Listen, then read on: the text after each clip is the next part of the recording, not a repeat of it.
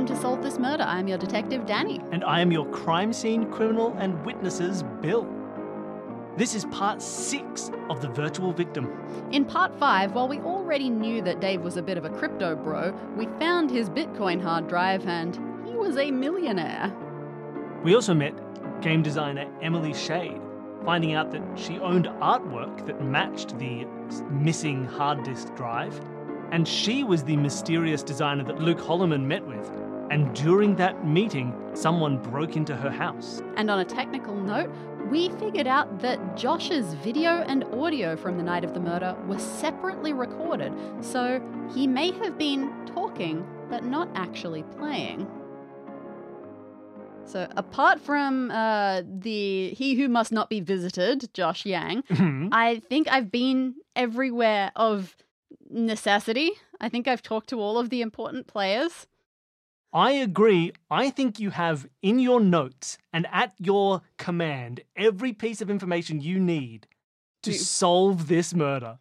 All right, but I'm going to fire my lab guys. They still haven't gotten back to me about fingerprints and things like that, so... Right. Hoping that'll happen in about 15 minutes or so. What so. did you send to get fingerprinted? The knife, the drawers, the front door, and the end table that seemed like it might have been thrown through a window. Ah, lovely. So, let's figure out what we know. Start with Dave himself. Exactly like his work, he has put all of his skill into charisma and presentation, presence, all of that. And so that's what we see externally, like on his streams. He looks flashy, he looks cool, he looks charming. And that's what Nicole, at the very least, sees in him. Doesn't seem so much. Anyone that has actually properly worked with him feels quite the same way. And even some people like Josh, who haven't really worked with him, also isn't quite seeing him in this favourable light. Yeah. He's a bit of a douche bro. We go back to, it feels like a few years ago. He worked at Gunpoint Games. Emily Shade also worked there, similar positions, a little bit of working together, but, under the thumb of a company, they didn't really get to make creative decisions or anything, unless it was on their own time, and even then they had to be a little bit quiet about it. Because that's how industry ownership of you as a creative person works. It's a mess. So, presumably, they were working on things on their own time. And by sheer coincidence of the zeitgeist, they were very similar ideas. If indeed that's all it was. Because Dave, it seemed, has a bit of a habit of creating, out of nowhere, 90% fully formed games. So you think perhaps he didn't design those games himself? It feels a little bit like we are... I haven't found any evidence, really... Unless there is something on the colourful hard drive, which I'll get to. I haven't found any evidence of him actively stealing any code or anything from Shattered Worlds. I kind of assumed we were going to get there. But I haven't seen the code of Shattered Worlds. No one has really, unless I went into the legal things, because apparently there have been little lawsuits from indie people. I suppose I could look a little bit more into that and see what evidence they had. I have access to court records, don't I? Yeah. Was there... Okay, quick Google, quick check of the databases. When any of these indie developers come forward and say, oh no, Fracture stole my ideas, are any of them actually saying anything more than ideas? Yes, some of the claims that the people have been making is that entire blocks of code or mechanisms that they've built seem to have been ripped off in that game. Well, mechanisms and blocks of code are in themselves very different things legally. Exactly.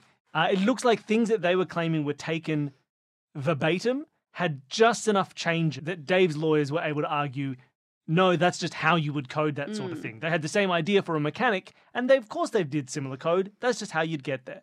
And there were enough changes made, or in what he claims, differences from the beginning, that they couldn't quite win a legal case. Gotcha. All right, so that makes sense. There is still some plausibility that he did actively steal code and things like that, because we have seen he is very good at taking mediocre things and changing them a little bit. We've seen his notebooks and his art and things like that. That's just a skill that he has.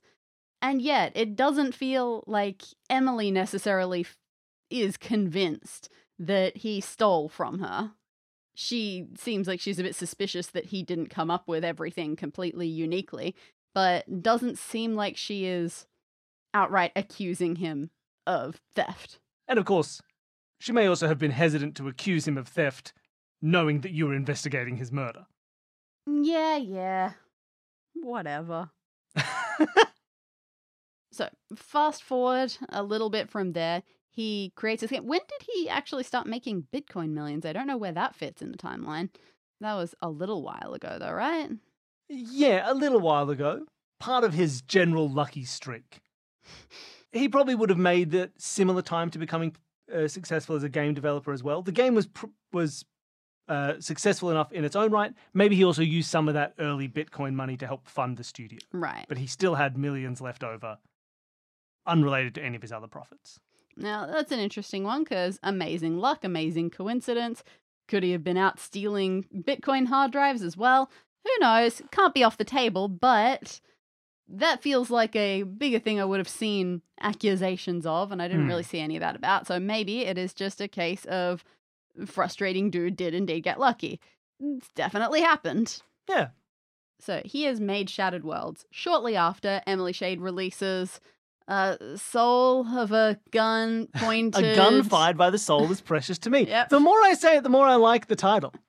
But without the polishing skills that Dave has and the ability to take a good basis and then make it better, without having the art curator to her 7-year-old, it just wasn't seen as favorably, even though people still who knew games called it a good game. Yes. It just wasn't, it didn't have the mass appeal. She was the Crush the Castle to his Angry Birds. He's getting the movie deals. She's getting the Flash game. Exactly. From there, Dave's company, his new company Fracture, continues. He's working with Luke. They have a couple more games come out. And again, it follows this similar trajectory of he just suddenly pops out with a 90% complete game and then everyone else has to scramble to turn it into the 100% complete game. But those ones didn't really pan out. Again, as far as I can tell, just luck of the draw. Not every game is a massive success. I also need one more timeline thing clarified. Sure. Here, the party compared to the interview. I know that they were roughly at the same time. What sort of time frame are we talking here? I know they were both roughly 2 weeks ago. This interview that Luke had with Emily and then Dave throwing a fancy party.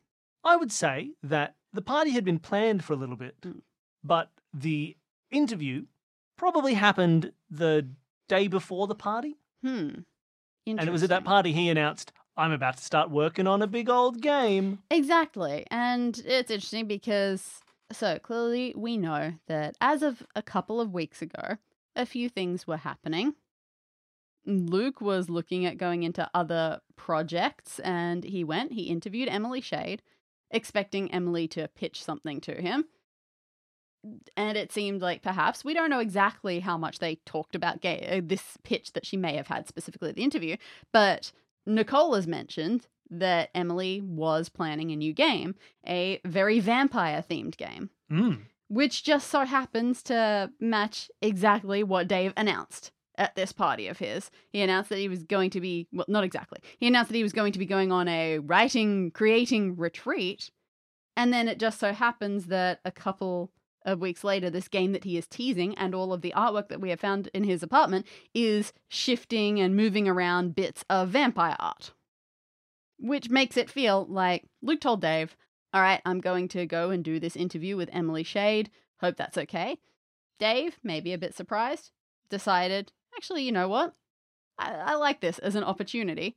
And when he knew that the two of them were out to lunch, he went to Emily's place, broke in, there was a recently fixed up window at her place, nabbed presumably her colourful fancy hard drive, I'm assuming. Maybe there was other stuff there as well, maybe there were some USBs, maybe notebooks, whatever. In fact, quite possibly notebooks, and then rushed him back. And then the next day threw a party, which was already happening, but maybe it was just he randomly throws parties, which, as far as his downstairs neighbour Sarah knows, that does just happen. It's not always about work announcements, he just throws parties. And this time he decided to throw in, oh, by the way, I might be starting to work on a new game. And maybe that was all just like opportunistic after having stolen some new goods. So at this point in your recreation, we've got Dave having possibly stolen the code for Shattered Worlds. It becomes hugely popular. The next few games, maybe he developed them, maybe he stole them from somewhere, have not been as popular. Yep. But now he's in possession of a stolen hard drive, possibly with the code for another game made by the same person who would have designed Shattered Worlds.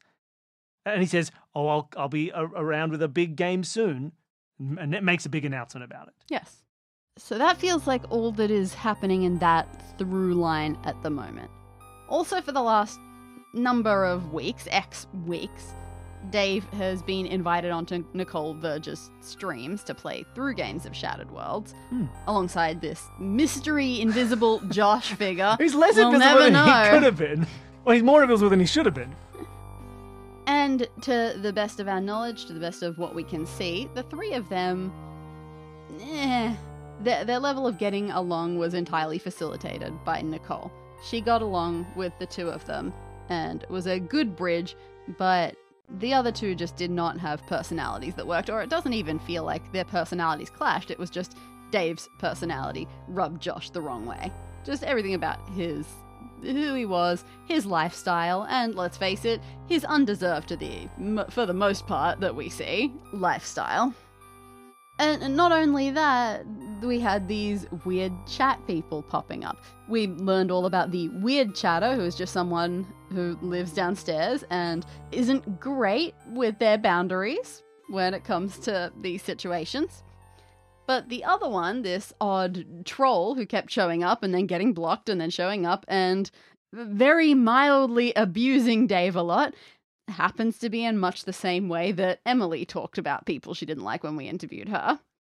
Feels pretty connected. Yes, that language use was very similar. Yeah, crazy. So that's what's been happening over these last weeks of streaming. And the reason it's probably worth mentioning that now is because of the other thing that happened at the party 2 weeks ago, which was this argument that Sarah witnessed, this dispute with the caterers. She presumably wouldn't recognize Josh. Who would? His face is unknown to mankind. Of course. But in general, it was an argument that the caterers had keys, had access to the apartment, and did not give them back in the time that they were supposed to, didn't put them back where they should have. And then eventually they were. It didn't take long. This wasn't a long argument. They made their way back. But his keys were just out for a while. Question mark on the keys. And of course, as we all well know and never forgot even for a second, Josh was a caterer. Nicole, in fact, confirmed to us that she sort of tried to hook his catering company up for Dave to give him some work. Presumably that's what we're talking about here. So Josh was actually working on Dave's party. He was likely there. Whether he was the one getting scolded for the missing keys, who can say for sure. But he had access to Dave's keys, Dave's apartment. Now, that in itself is a little bit interesting. Because if keys just happen to be missing for a little while, I don't know how long it takes to copy a key. Let's assume that we've got enough time. Definitely would have had enough time to copy a key. But if you already had the keys, why not use them when you are already in the apartment? Able to go in there and look around and stuff. Is it just because there would be other caterers around? And so it would be a little bit suspicious to go looking at the desk instead of the kitchen? I don't know. But the keys could be just as straightforward, and I don't have to overthink it as, yep, they took it and they had time to copy it. But still possible some question marks there. And I think that's all there is to say about the party. I think that's pretty much all there is to say until the day of the murder. So we're zooming forward 2 weeks to the day of the murder. Stream started at 7 p.m. or so, but it took ages for them to start playing the game. They just chat at the start. Plenty of time. We see Dave on camera, we see Nicole on camera, we do not see Josh on camera. And we can now note, compared to previous streams, his voice maybe not quite the same. Just the sound quality is a little bit off. Now, that could just mean that he's had to use a different program, but it seems like they were still using the same one that they always do, which means that the more likely option is that he was using a different device, like not using his usual fancy microphone, things like that. It could have been calling in on his phone. Exactly. But beyond that, mostly normal, although Dave does say that he might give a bit of a tease at the end of the stream about a new project that he's doing. And he does specifically at the start refer to the project as Fangs and Fortune. Oh, he does he? He announces he will be at the end of the stream announcing his new project, Fangs and Fortune. Now, we know that there is quite an audience for this. For instance, we know that Sarah downstairs is watching along with thousands of others. We also know that Emily Shade is no stranger to watching these streams, coming in to insult Dave for a while, and then as soon as she gets blocked, creating a new account and trying again. So she is very much aware of these streams happening. She sees a bit of Shattered World. She gets a bit mad. I can only imagine that she would get particularly mad at this one, not only for Dave coming in and cheekily saying, hey, I'm coming up with what sounds like a vampire game, but on the stream, her hard drive is sitting right there in plain view. You're right. That was seen in the footage. So that hard drive was there. The only reason we knew of its existence. And he said, I'm announcing a new Fangs and Fortune project. So we could take this very simply as oh no, Emily saw this happening, got mad, drove over there, and got in an altercation with him and wanted her hard drive back. Could be as simple as that, if not for a few question marks going on. Yeah, so what are these question marks? Oh, there's the case of her ironclad alibi. Well, you didn't believe man. Maria? That's a head scratcher, that is. Who of definitely said that between daughter of the 8:30 minister's friend and 9:30, her old friend Emily was getting her hair cut there. That seems like an ironclad alibi to me. How's Emily's hair looking? I think you described her I believe I dark described it as frizzled and unkempt. Well, who doesn't electrify themselves 2 days after getting their hair done? Of course. So, yes, I'm just going to say some possible question marks arise there. But the other thing that makes this more curious, now, I wouldn't be surprised if Emily was a regular GamerCon attendee. I don't know much about this con and didn't really look into it. I didn't search anyone's closets. But I find it very doubtful that she could drive over and walk into the building twice. Yes. So, Sarah believed that she saw the same person going into the lift and then seemingly either staying in the lift or going in the lift a second time going up and then only coming out once. Those were things that she saw on her way to and from the shop and forgetting her wallet and all of that stuff. Yeah. And to our perspective, that feels like it means there were actually two people dressed very similarly. Two GamerCon jackets. Any of these people that we've talked about could have a GamerCon jacket. I assume they all go. I will say, fun fact, every single person in this story owns a GamerCon hoodie. Outstanding. So what we appear to have is two people, one of whom went up, and the timing of that coincides with this mysterious trip hazard that Dave encountered while he'd just put on the VR headset not long ago and was playing the game. Which he didn't really seem to care too much about. No, you saw his avatar sort of searching around the ground for what he tripped on, and he couldn't find anything and sort of shrugged. Yeah. And then some minutes later was when the actual altercation started. And what it's starting to feel like timing-wise is those two things were caused by the two different people who entered the apartment. So two people go in, one of them just skulking and tripping, just being a bit of a troll, and the other one killing. The interesting part is, which one is Emily? And whichever one Emily was she the person who also smashed a window? Feels like it could be a fitting thing considering Dave smashed her window 2 weeks ago. Or is she the one who simply went down in the lift again and left by the front door? Were those two different people? I have no idea at this stage what's going on with the exits either. So from there, going on to who is the second person, I don't think there's too much question that person number two, we gotta look at Josh. He was using, quite possibly, his phone. He was on the move. He wasn't actually playing this game at all because from about 8:50 onwards, he wasn't even talking, and the only movement his character was doing seemed reminiscent of a Roomba and a Sippy Bird. And I'm sticking to that story, no matter what. Perfect. We also heard what could have been a car speeding away on his audio at some point. So it really feels like there was a moment in here where he decided, I guess just because if he's on stream, how could he have been somewhere else, was a solid alibi. And he took that opportunity to go over to Dave's place and do some shenanigans. And what level of shenanigans and which person he was, we've got some questions here. Yeah, we do. The only real motive that Josh has is bitterness over dude has masses of success and brags very openly about it and says, oh, here's exactly where I keep my stash, and doesn't really have that much consideration for how that comes across to people around him. He doesn't seem like he has necessarily deserved everything he has got. So it feels like it would make sense for Josh to be the petty thefter in this situation. Emily has some bigger life anger where she was personally victimized by Dave. Josh was not personally victimized by Dave, but just felt it. Just got it all radiating off on him. So Josh feels like the sort of person who would go, hey, let's just do a bit of harmless taking from the dude who has everything. It doesn't feel like a murdery sort of thing. Which leads me to wonder, was he the one who went in first? The one that caused a trip, the little petty harm, but didn't actually go and have an argument and kill him.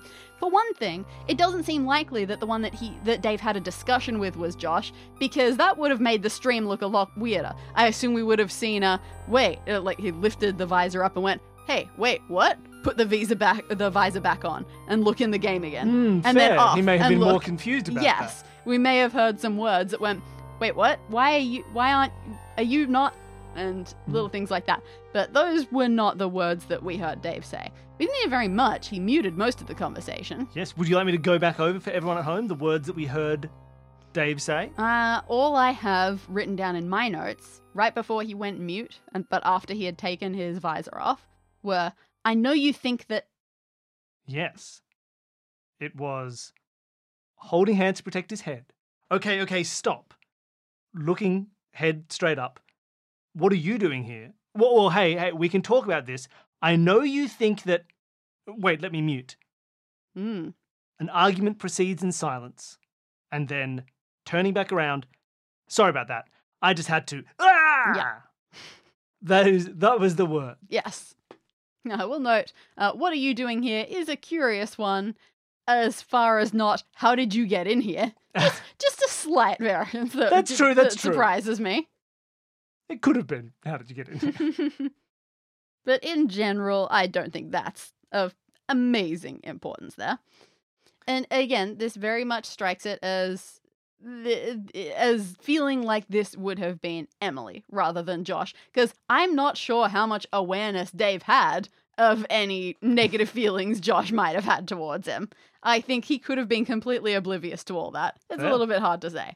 But yeah, he was outright showing off all of the stuff that he had stolen from Emily right on his stream and right beside him, in front of him. If she had walked in, she could have just picked up a thing and stared at him, and then he would have known exactly what she was talking about. Could be as straightforward as that. Maybe she hit him in the head with a hard drive. That being said, she did not seem like she was aware of the hard drive after the murder. And after all this had happened, when I was chatting with her at her place, she was trying to hint around, ask if anything had been taken.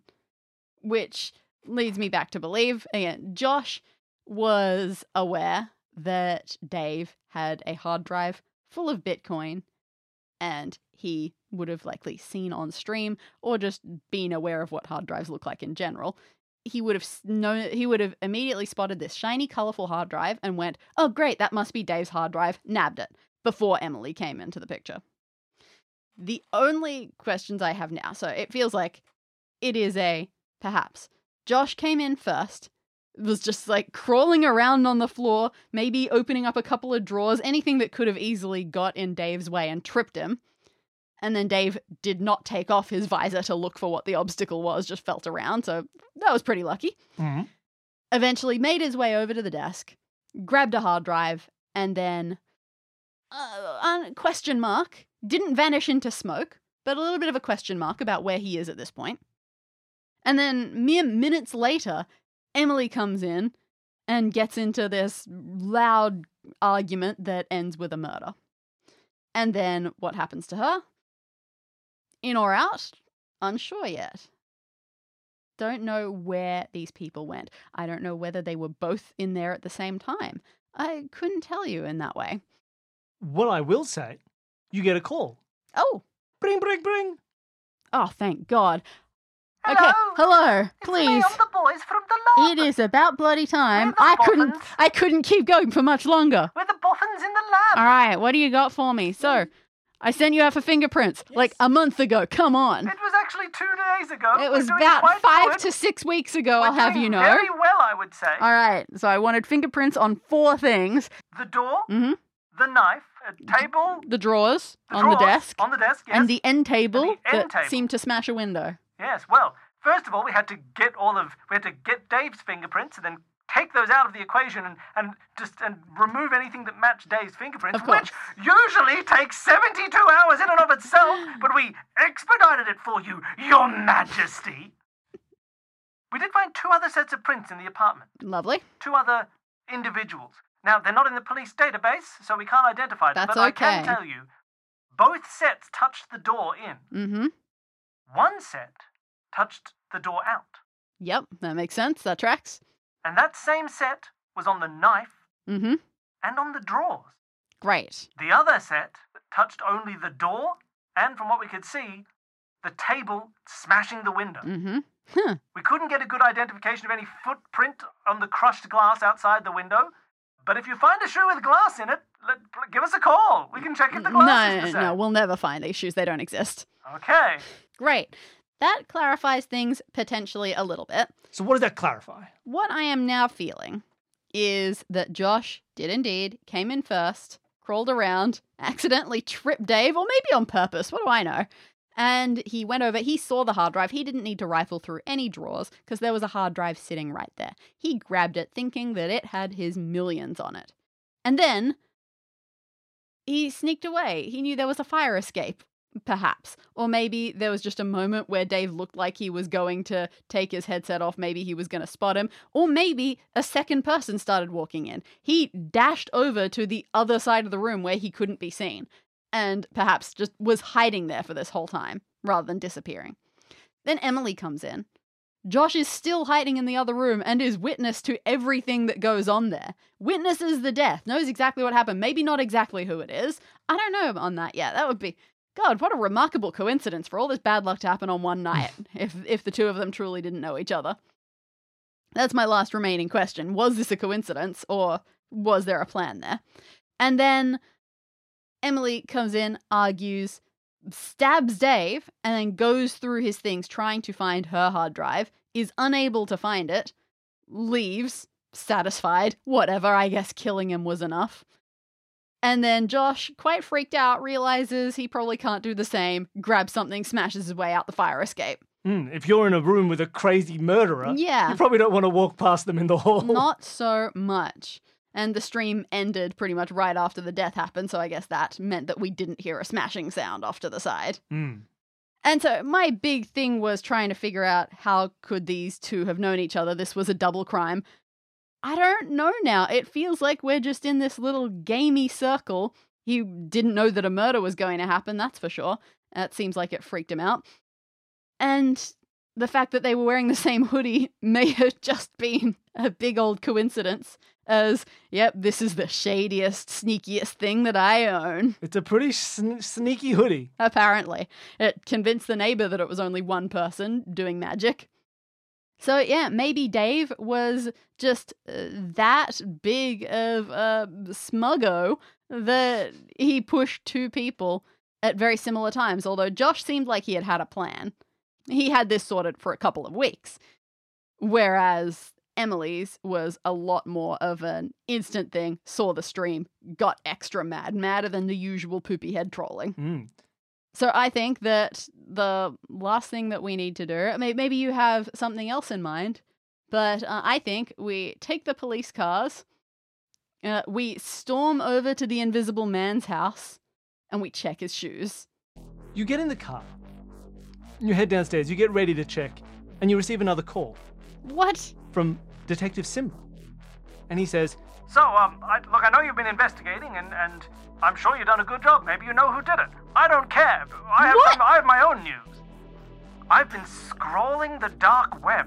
Oh, ew, don't do that. Well, we knew the hard drive was missing. I don't know what's on it, but I thought maybe someone's going to try and sell it or move it. I've been keeping track of it. And I found it. Someone's selling a hard drive that matches that description. And I've seen in the logs they've arranged to sell it to someone at the old abandoned amusement park just down the road in 1 hour. Oh, what a sting we've got here. Come on, let's go get him. All right, fine. We'll never go to Josh's place. It's just not going to happen. you get in the car. You drive to the abandoned amusement park. It takes you 50 minutes. Yep. You're there 10 minutes before the buy is meant to happen. You approach and you see standing in the middle, just underneath the Ferris wheel, a man. 5'7" Ugh. He's So wearing, normal. to reveal his, to conceal his face, he's wearing a dark hoodie. And you can see on the shoulders of it, even from afar, small specks of broken glass. Oh, that he hasn't been able to wow. get out of the fiber. I'm so good. You see, under his arm is tucked tightly a bag, and you can, and inside is a surprisingly hard disc-shaped lump. He's looking around, concerned. He doesn't know who's trying to buy this. And that concern seems warranted, because striding past you in a dark GamerCon hoodie, trying to conceal her frizzy hair, marches Emily Shea Yeah, that makes sense. with a gun. Oh, what? We don't have those. She does. Oh, man. A gun fired by her soul is precious to her. You jump out. Detective Simba Hold it in arrives front of you, Josh, as a hostage. She'll with never 50 shoot. people. They all clamber on top of her before she can get to Josh and finish the job and get her game. Danny, you solved this murder. That was a bit harsh of her at the end. Man, she really went wild there. He just took it. He didn't do the initial moral theft. She loves to kill. Oy. Congratulations, you solved the murder. Everybody, tune in next week. We're going to break it down. There's going to be an autopsy. Excellent. Solve This Murder is created by Bill Sunderland and Danny Siller as part of the Consume This Media network. To find out more about all of our shows, you can head to consumethismedia.com. A special thank you to Jared, Devon and Whit from the podcast Advanced Sagebrush and Shootouts for creating our theme music. And thanks to all of you for listening.